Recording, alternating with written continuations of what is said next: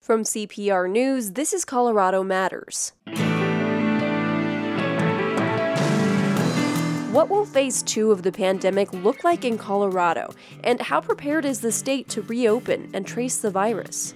Then, how the pandemic has affected Pueblo's sister city in Italy, one of the hardest hit places in the world. One man remembers losing his grandparents. They taught us not to get down and never give up, because we are from Bergamo and we are strong. Plus, overcoming the anxiety of the pandemic through meditation. The practice of pausing, naming the emotion is really critical. It helps us to notice that what we're feeling it doesn't consume us, that an intense emotion can be experienced like a wave that comes in and comes out. This is Colorado Matters from CPR News. I'm Avery Lill. Governor Jared Polis revealed new details Monday about how the state will go about reopening the economy. He said the stay-at-home order will expire this Sunday as scheduled, and we could begin the long, slow return to a more normal life. As it rolls off April 27th, we need to figure out how we can run the marathon now that we've run this sprint. And sometimes the marathon's harder than a sprint. We have a team of CPR reporters joining us now to break it down. We'll get to Sam Brash and Michael Elizabeth Sakis in a moment. First, let's bring in CPR health reporter John Daly. He's been reporting on these plans and on what health experts think of them. Hi, John. Hi, Avery. Okay, paint us a picture. What could life in Colorado look like this time next week? Well, I think the governor really is trying to thread a needle here to loosen restrictions enough to try to restart the economy, but still keep people distant. And I think the key is that clip that you just played from the governor, that this is a marathon now. The state isn't able to test enough, really, and investigate confirmed positive cases to relax social distancing very much yet. Colorado is still having trouble getting supplies. The governor said that Coloradans should still stay at home whenever they can, and that older Coloradans and other people with high-risk health situations will need to continue to be extremely cautious. The state has done a number of models looking at these different scenarios to move forward without exceeding the state's hospital capacity. Colorado needs to maintain social distancing, encourage elderly Coloradans to exercise further caution, and people will need to wear masks in public, and the state will need to pursue aggressive case detection and containment. That's pretty much the model, the vision the governor laid out yesterday. What will be allowed under new restrictions that's limited right now? Well, the new phase is being described as safer at home as opposed to stay at home. The governor says the distancing goal under the new phase still requires a lot of social distancing, gauged at 60 to 65%, as opposed to the 75 to 80% that Colorado has achieved under the stay-at-home order.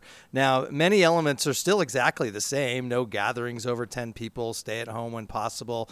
The biggest change, I think, is the retail business. Under stay-at-home, only critical businesses like groceries and pharmacies could stay open. And in this next safer-at-home phase, retail would be open for curbside delivery and phased in public openings with really strict precautions. So I think it would look a lot like what we've seen in grocery stores with strict social distancing and masks and things like that. And everything would be looked at on sort of a case-by-case basis. Governor Polis also said individual counties will have the option to go with their own restrictions, right? Yeah, that's right. The idea is for counties and local communities to have the ability to roll out restrictions if there's an outbreak in one area or at one facility. Some counties like Eagle and Mesa, they've signaled that they'd like to ease some restrictions. The governor painted a picture where that could happen gradually, working with the state, looking at the data to ease some restrictions, and then, if need be, reinstituting some. And he said there's always a risk involved, and everything depends on how well people continue to do the social distancing as much as they can. You've spoken with experts about what best practices are for reopening, and it involves a lot of testing and tracing of potentially sick people. Is that part of the state's plan right now? It's part of the plan down the road. Really, the testing is has gotten better and is getting better, but isn't really where it needs to be. So it sounds like any more loosening is going to require that testing and tracing to be at a higher level. But they're hoping they can still keep the spread under control with, these limited rules. The expectation is that the testing and the tracing will be ramping up and is ramping up, but state officials say it's not possible to do the scale of testing they'd like to. So instead, we'll see this very carefully phased in effort that they say will be informed by the data. Where do we stand with testing right now? Well, so far, Colorado has done more than 46,000 tests, and that's over roughly the last month. The state can now do maybe about 2,000 a day. Many models say we need many more than that, maybe as much as 5 times more than that. So we're nowhere near where we'd need to be. There's still problems with tests and testing and supplies, and this is being reported all over the country. This is the mantra, not just in Colorado, but really nationally and in many states. What does a best case scenario look like for reopening? What did experts tell you? I think it might be worth first considering the worst case scenario, and that's that we have a second surge of illness. That's exactly what happened with the Spanish flu pandemic a century ago, and that was devastating. So that's what they're trying to avoid. And the best case scenario is that is avoided and that Colorado can open up somewhat, ease restrictions, but keep a close eye on cases and hospitalizations, and knowing that if things get bad again and in certain places and the health system looks like it could be overwhelmed, then we would see more restrictions being reinstalled. So the best case scenario is avoiding the worst case scenario and sort of gradually building out of this situation we're in now. So we're discussing best case scenarios. Governor Polis has pointed a lot to South Korea and Taiwan as models. CPR's Sam Brash has been reporting on what they're doing and what Colorado can learn from them. He's here now. Hi, Sam. Hey, Avery. How you doing? Doing all right. Sam, what steps have those countries taken to control the spread of the disease? I think they followed the correct protocol for a public health response to a pandemic from the get-go. It's test, trace, repeat. They did that when the infections were at much lower levels than they've ever been here in the U.S. And as a result, both these countries, their schools are open, their shops are open, people are in the parks. They were able to avoid what we've largely seen here in the U.S. because they conducted a competent public health response in those basic steps in testing people, finding out who they'd gotten in touch with, and enforcing effective quarantines. That's still what needs to happen here if we're going to get on top of this. The only thing is, Colorado's outbreak is much worse than it ever got in either of those countries. And you describe a tension between privacy and public health. In these countries, the biggest pressure in Colorado has come from people worried about the economy. And that's tricky, of course, because a lot of people getting sick isn't necessarily good for the economy either, right? Absolutely not. I think if there's one framing I've resisted in covering all this, it's talking about public health and the economy being opposed. I think this is something, Michael and I know from usually covering climate change. There's no jobs on a dead planet, and there are far fewer jobs if people are getting sick whenever they go to work. Probably the best economic policy is controlling this disease. I do think politicians understand that here in Colorado, but I don't think there's actually much opposition between these two ideas. You want a strong economy, you have to get on top of this virus. And given what John described earlier about the state's approach, how does Colorado's strategy match up with what other countries are doing? I think it's just a matter of scale at this point. Like I said, Taiwan and South Korea have been incredibly effective at testing and contact tracing. And the third part of it, which I don't think gets talked about enough, which is quarantines, right? So if you test positive or see someone who's tested positive, in Taiwan, you go into a 2-week quarantine order. What's really interesting in that country, they literally pay you to stay home and not go out.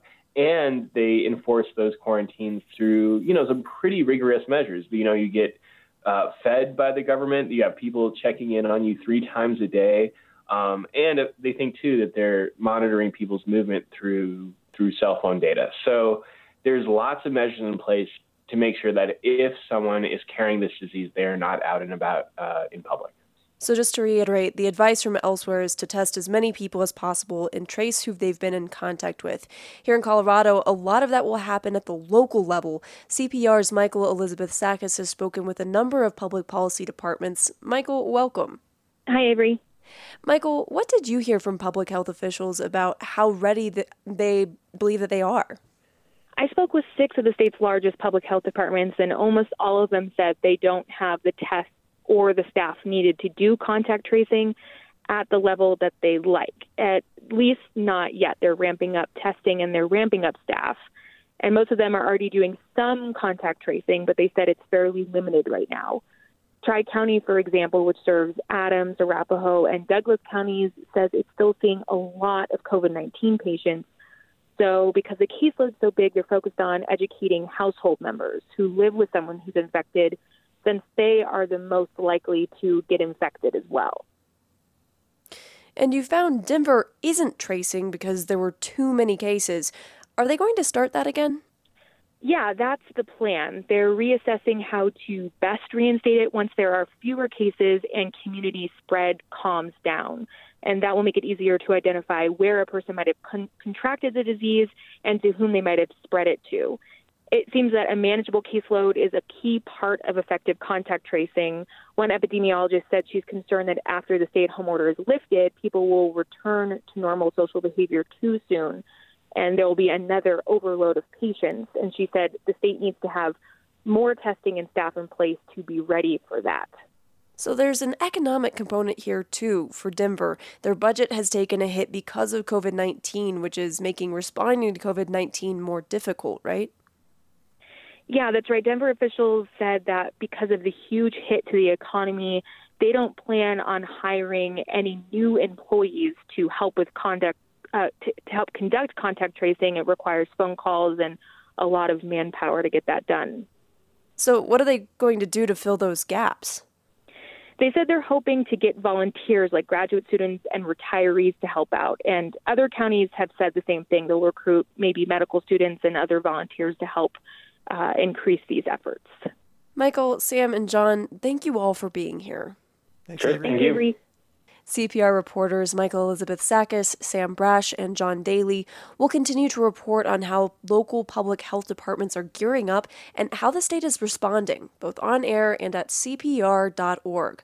When we come back, we head to Pueblo's sister city. It's in Italy, one of the hardest hit places in the world. This is Colorado Matters from CPR News. As we all navigate significant disruptions to our normal routines, Colorado Public Radio is deeply grateful for the central force of donors who continue to sustain the news and music we all rely on, CPR's Evergreen members. Your crucial monthly donations are the reliable support CPR can count on during these uncertain times. Evergreen gifts come in all sizes, and their collective impact is felt every day. Thank you for being a Colorado Public Radio Evergreen member. Italy has been a hotspot in the worldwide pandemic. One of the hardest hit cities is Bergamo, which happens to be the sister city to Pueblo, Colorado.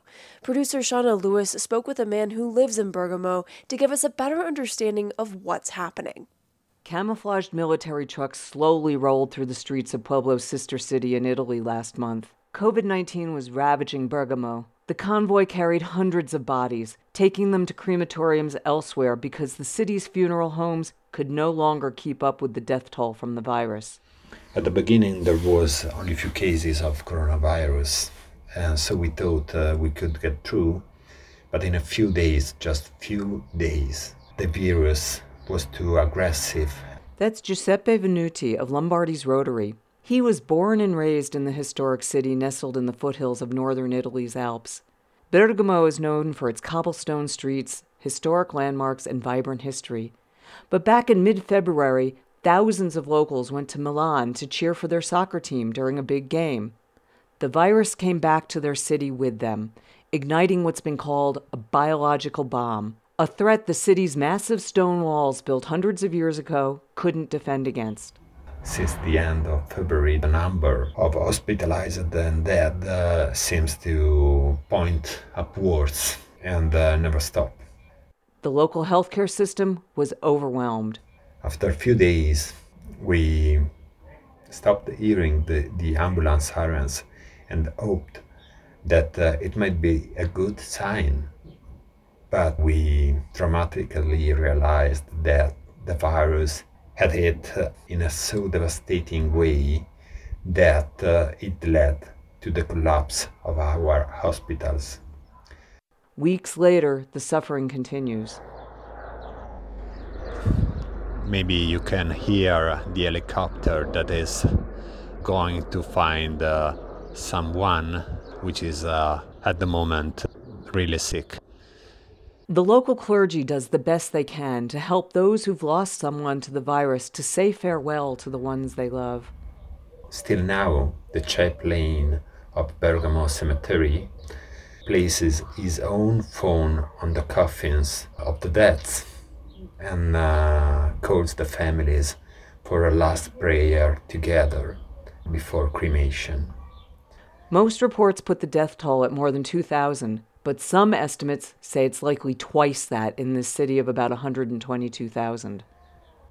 We have lost a lot of friends, a lot of relatives, and many of us have had symptoms, me too, related to coronavirus, but we prefer to stay at home and to leave place at the hospital for the ones who are worst of us. They mourn the loss of their elders. In this period, we have lost a huge patrimony. Grandparents have been the most affected segment. They are the ones teaching us values and generosity. They taught us not to get down and never give up, because we are from Bergamo, we are from Lombardy, and we are strong. But the situation is too strong for us too, and we are the most affected province in Italy and maybe in Europe. Venuti says there's something else you should know about Bergamo. We are also famous for voluntary service. There is no place in the world where Bergamo citizens have not been to soothe the sufferings of populations in difficulty. Now we are the ones who need help. We are not used to ask for it, but this is too much, even for us. The Pueblo Rotary Club and Pueblo's Sister City Commission are raising funds to send to Bergamo so they can purchase medical supplies. Venuti knows that Colorado is dealing with COVID-19 too, so he says to pay attention to this virus, wear your mask and gloves if you need to leave your home, and he sends a big hug to all Colorado citizens that are listening to this interview. For CPR News, I'm Shauna Lewis in Pueblo. We've posted a link to Pueblo's fundraiser to support its sister city, Bergamo, at cpr.org. Even though our thoughts are with Bergamo and cities around the world hard hit by COVID-19, traveling abroad is out of the question for most of us right now.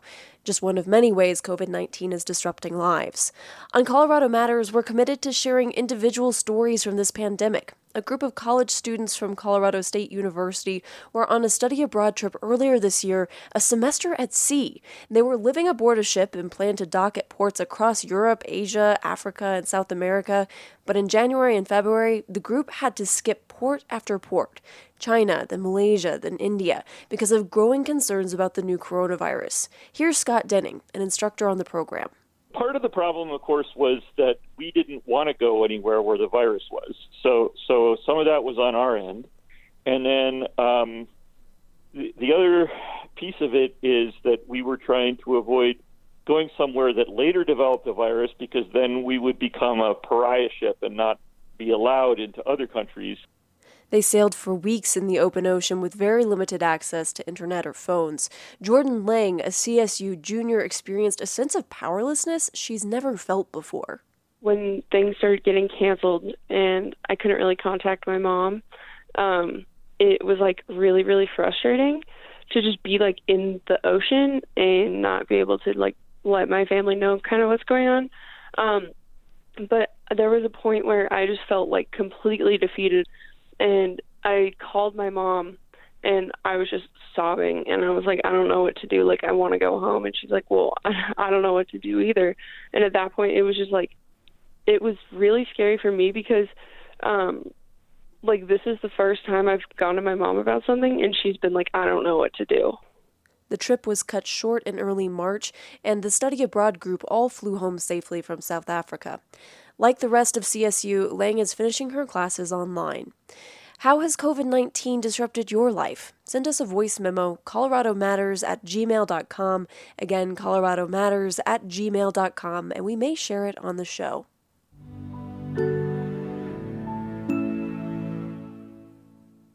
Craft beer has always been a competitive industry in Colorado. Now the coronavirus has forced some breweries to get even more creative to stay afloat. CPR's Grace Hood brings us this story that's a twist on a summertime favorite for grown-ups. For people cooped up at home under the coronavirus stay-at-home order, this jingle may be the happiest thing that they've heard all week. Only it's not the kids who are excited, it's the adults. I'm excited to get my beer today. Sanitas Brewing Company in Boulder came up with the adult-themed ice cream beer delivery truck a few weeks ago. Delivery driver Ryan Carroll says it's been a hit. I've actually had adults, not kids, chasing me down the street. Governor Jared Polis declared breweries essential businesses, and many tap rooms remain open. But it's pickup and delivery that Polis allows that are the new lifeblood of breweries. Even so, Sanitas needed a way to stand out. We wanted to do something that was fun. Sanitas co-founder Michael Memzik said the nostalgic appeal of an old-school neighborhood ice cream truck became the answer. We searched the internet and found some of the most authentic ice cream truck speaker megaphone things that we could find.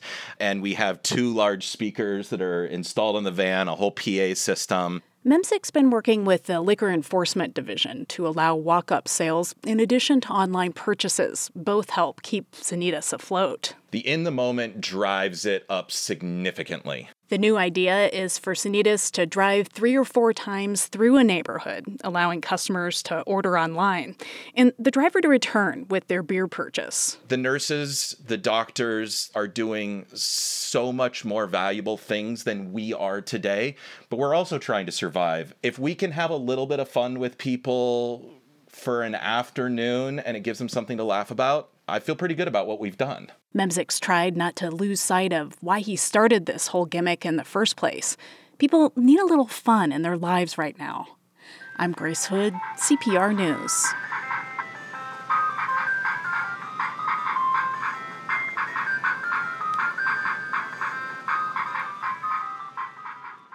Let's reflect on random acts of kindness at a time when stress, frustration, and anxiety may feel overwhelming. That's what the latest episode of At a Distance explores. It's the podcast from CPR News about living your best life in isolation.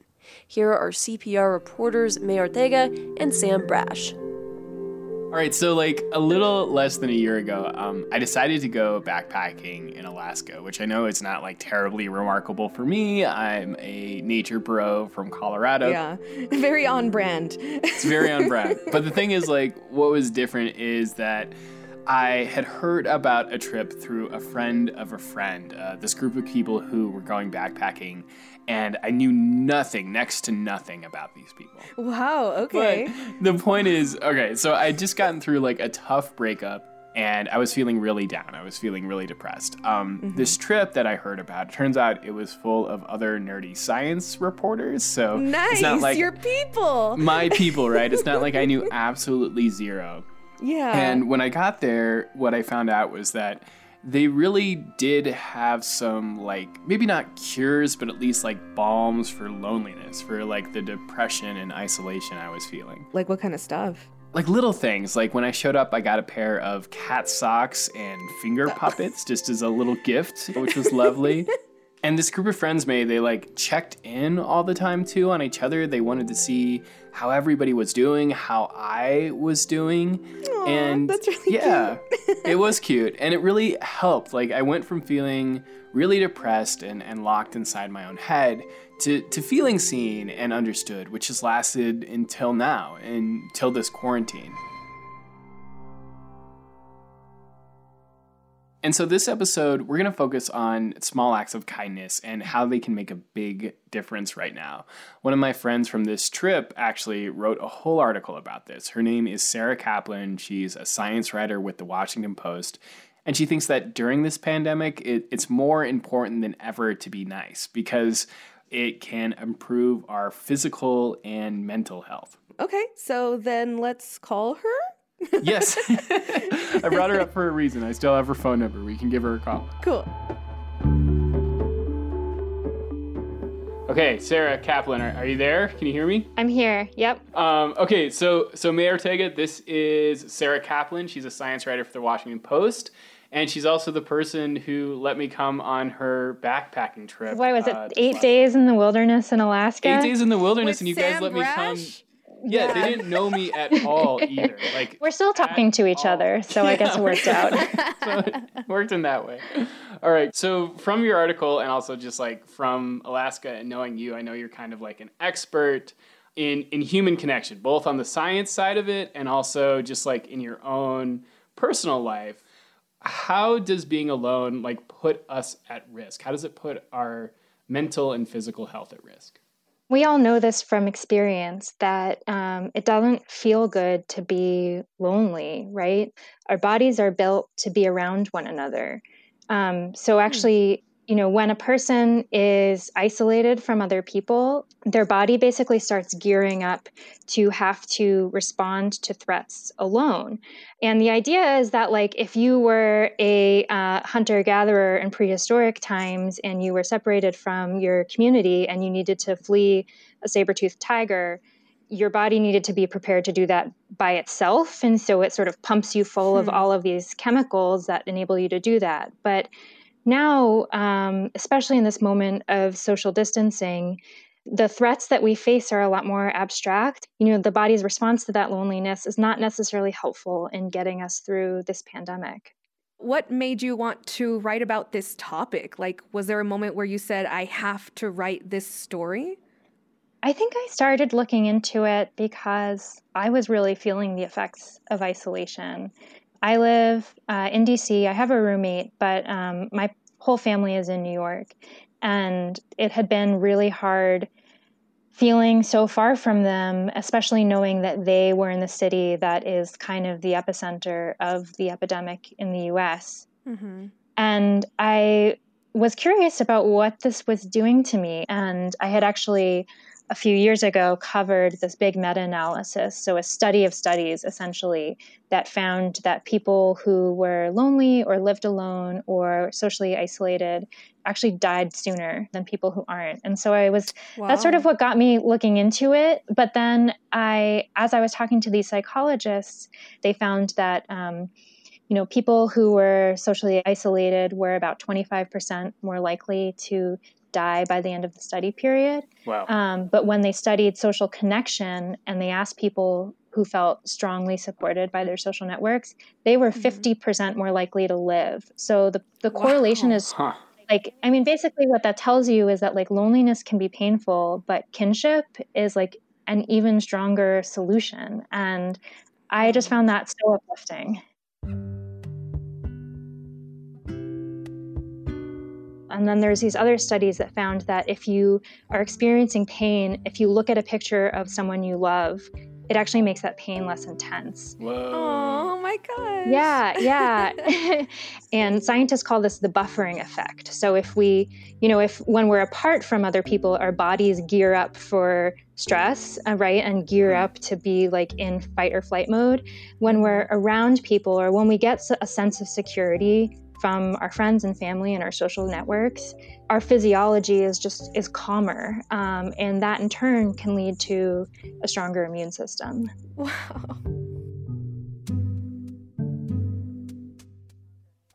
And it sounds like you're pointing out too that a lot of those things that might increase this buffering effect, they're not things we have to do with people who are nearby. Like we can do them for people who are far away too. Yeah, I mean, the science of sort of how much of this, the difference between physical and virtual connection, that's sort of still an open question. But actually, one of my favorite experiments was so this was with sheep, and they put a sheep alone. Sheep are also social animals. They travel in herds, and so the lonely sheep was not happy. And then they showed the sheep a picture of another sheep, and its stress hormones decreased. And who knows? So that suggests that at least in this other mammal, that there is some effect that is divorced from all of the physical touching or smelling or hearing another person. Right. That simply seeing them can be not another person, another sheep. Yeah. So having a strong social network means that you should be trying to reach out to people that you love or your friends or whatever in these times. I mean, I think it's all about how we maintain our ties to one another, right? Feeling like we are a part of a community, even when we're alone. Based on this research, it does seem like seeing people is important, even if it's just over web video. I think that hearing people's voices is important. So maybe instead of texting, you call people. Call your grandma. Your grandma wants to hear from you. One thing also that I really loved is, we've seen all these videos of, people in Europe, singing from their balconies. There was that famous Italian tenor. Those videos. They're amazing. Yeah.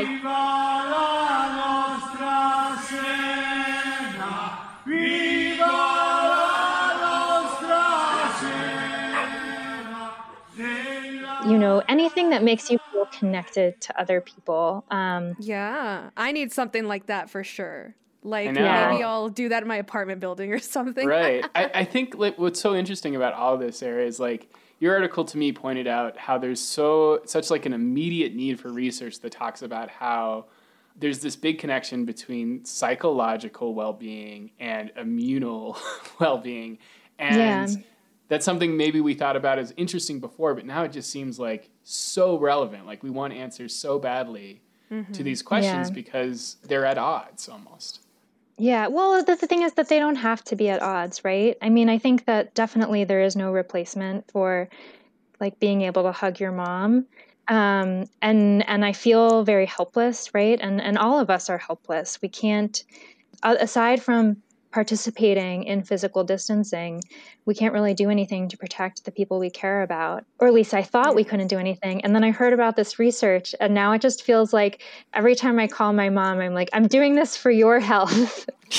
I'm making your immune system stronger by reminding you of our social connection.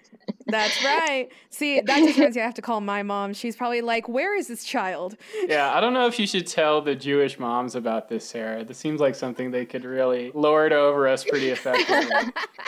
You failing to call me literally hurts my antibody count. Yeah. So what's wrong with you? So we asked Sarah, Master of Science and Cute Gifts, for some simple ideas that might help you feel connected to other people right now. Things that can make you and your friends healthier during this pandemic and that are backed up by scientific research. By science. Science. So here we go. First, reach out to the people close to you. Calling and talking to people, whether it's over the phone or over video, is always preferable to text, because hearing people's voices and seeing their faces does have a physiological response. So especially older people who are more likely to be isolated and generally have smaller social networks, make sure to keep in touch with them. Second, help out your neighbors, even with the little things. If you can do something nice for someone who is vulnerable, right? If you can get groceries for an elderly neighbor, or volunteering, if you can do so in a way that is safe, is really, really good, both because it's good for you and because it's good for your community, and your community needs it, especially now. Next, channel your inner artist and share what you make with friends. Do small creative things, whether it's sending a handwritten card or, goofy videos or something. Also, if you're in a home with family or maybe you have a roommate, treat this time as an opportunity. If you're quarantined with people, take advantage of this time to be with them. One of the psychologists I talked to told me about how his 2 sons, he's spending more time with them now than he almost ever does because he's usually at his university and in the lab and working really hard. And finally, be sure to take care of yourself too. Yeah, and there's a lot of research also on just sort of like coping with anxiety with mindfulness techniques and breathing and exercise. All of those things are really good for us to be doing right now to manage both our mental and our physical health.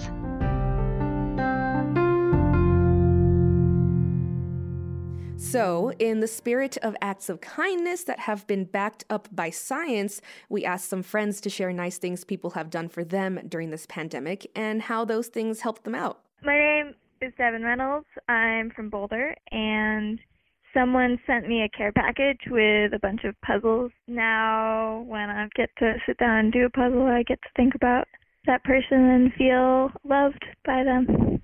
Hi, this is Bridger Langford out of San Diego, California.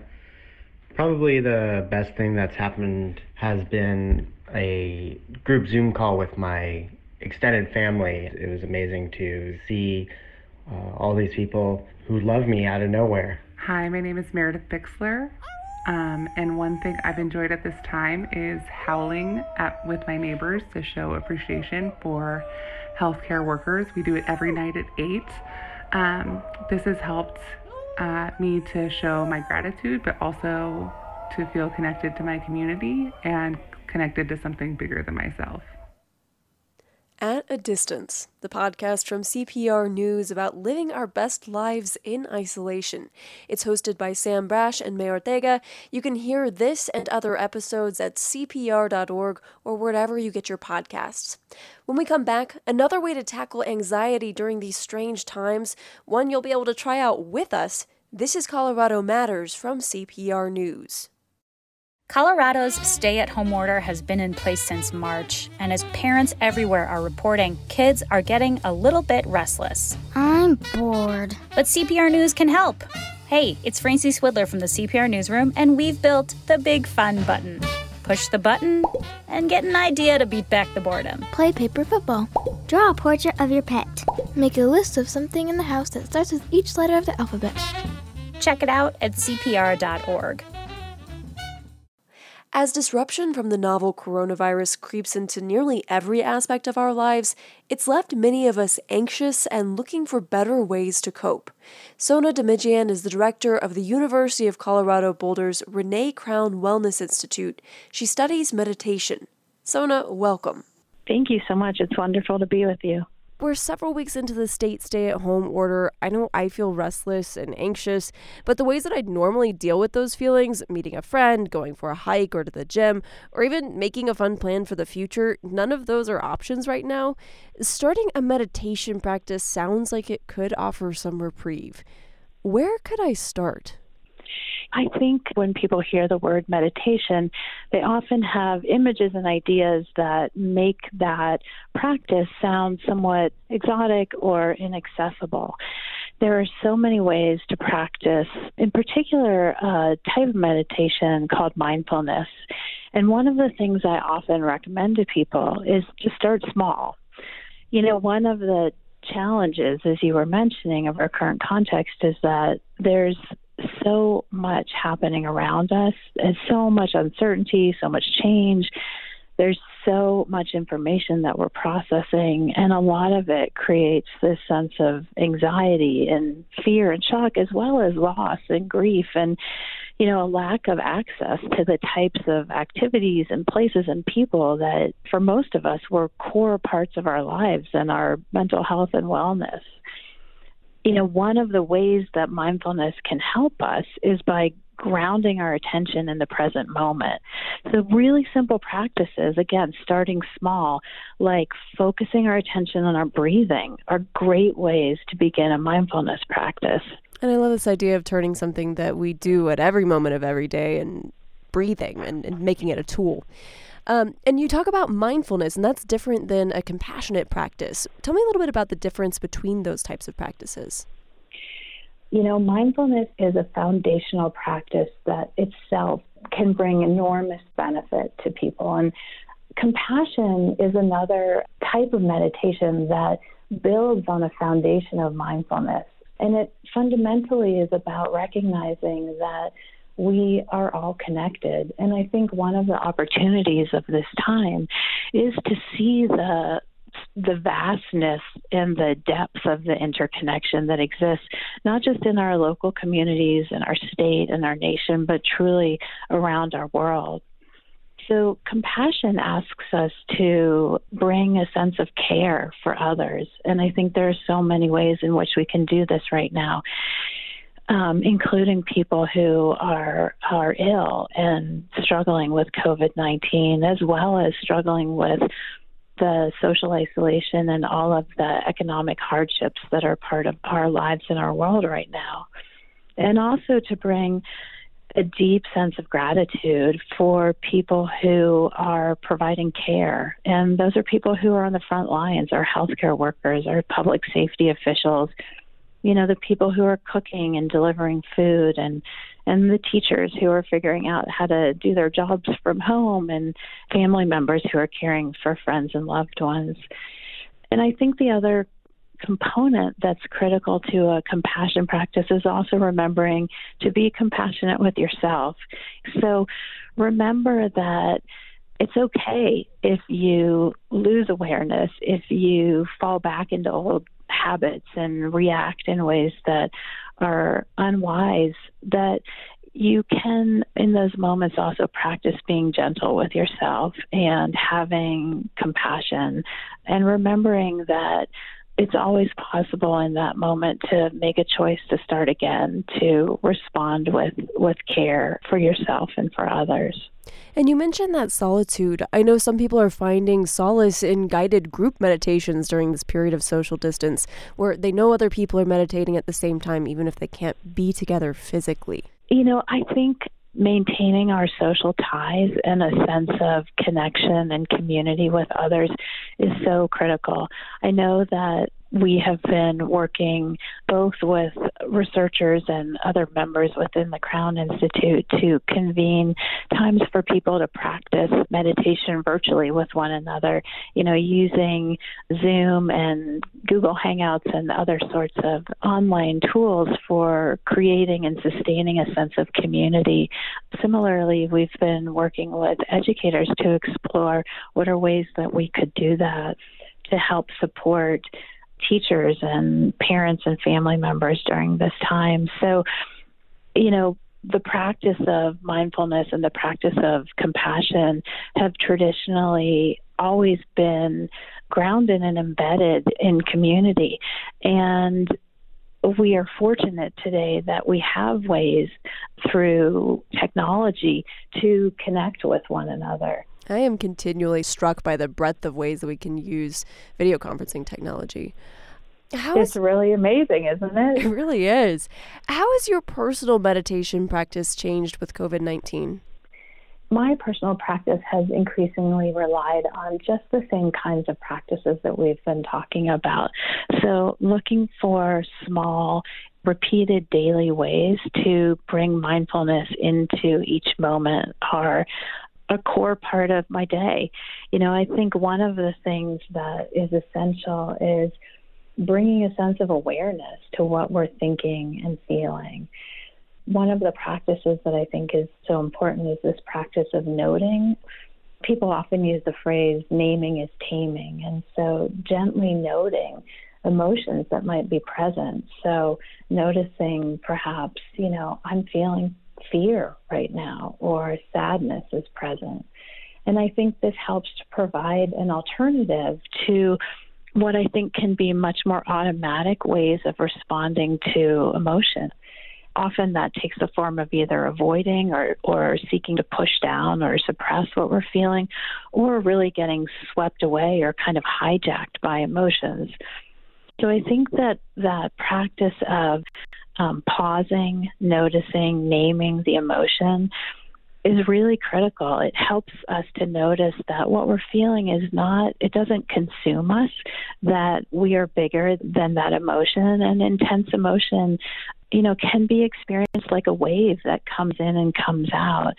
And noticing in those moments helps give us choice about how we want to respond in a way that will be really most caring for ourselves and for others in our lives. So that practice of noticing is really critical. And as we were talking about the practice of compassion, bringing that sense of care, the sense of connection, and really presence with other people in our lives. We don't just want to talk about meditation. Demidzian compared meditation to swimming. You can't learn through lecture. You have to get in the pool and try it out for yourself. So we asked her to record a short guided meditation on her iPhone. We invite you to join us. Here we go. As we begin this 3-minute breathing space practice together, I invite you first to bring your awareness to your posture in this moment. Perhaps notice the sensations of your feet on the floor, or if sitting, the chair or cushion providing support to the body. If it's comfortable, perhaps also allow your eyes to close, or if you prefer, keep them open with a soft and steady gaze. In this first minute of the 3-minute breathing space practice, asking ourselves, what is my experience right now? Simply acknowledging what is present in your experience. Perhaps asking, what thoughts are going through the mind? As best you can, acknowledging thoughts as mental events, just noticing what is here. Also, what feelings are present in your awareness? Perhaps turning towards any sense of difficult or challenging emotions. And what body sensations are present? And now inviting thoughts, emotions, and sensations to fade into the background of your awareness. In this second step, we bring our attention to the sensations of breathing at the belly. Perhaps placing a hand, if it's helpful for you, on the belly, and fully bringing your awareness to the sensations simply of breathing in and breathing out. Noticing that there is nothing that is needed, there's nothing to do in this moment other than simply inviting the attention to gather and anchor with the sensations of breathing in and breathing out. And now in step 3, inviting your awareness to expand, allowing the field of awareness to include not only the sensations of the belly rising and falling, but to include the entire field of the body, and perhaps even expanding from the body to the room or the space where you are, becoming fully aware of what is present in your experience right now. And when you're ready, allowing your eyes to open, bringing movement back into the fingers and toes, allowing and inviting this sense of anchored and expanded awareness to the next moments of your day. Gosh, I hate to bring us back to earth after that. Hopefully we don't lose that sense of relaxation, at least for a little while. Sona Demidzian is the professor at CU Boulder's Department of Psychology and Neuroscience, and she is the director of the university's Renee Crown Wellness Institute. Thank you for joining us today. You can get Colorado Matters anytime, on demand. Just ask your smart speaker to play the podcast Colorado Matters. I'm Avery Lill. This is CPR News.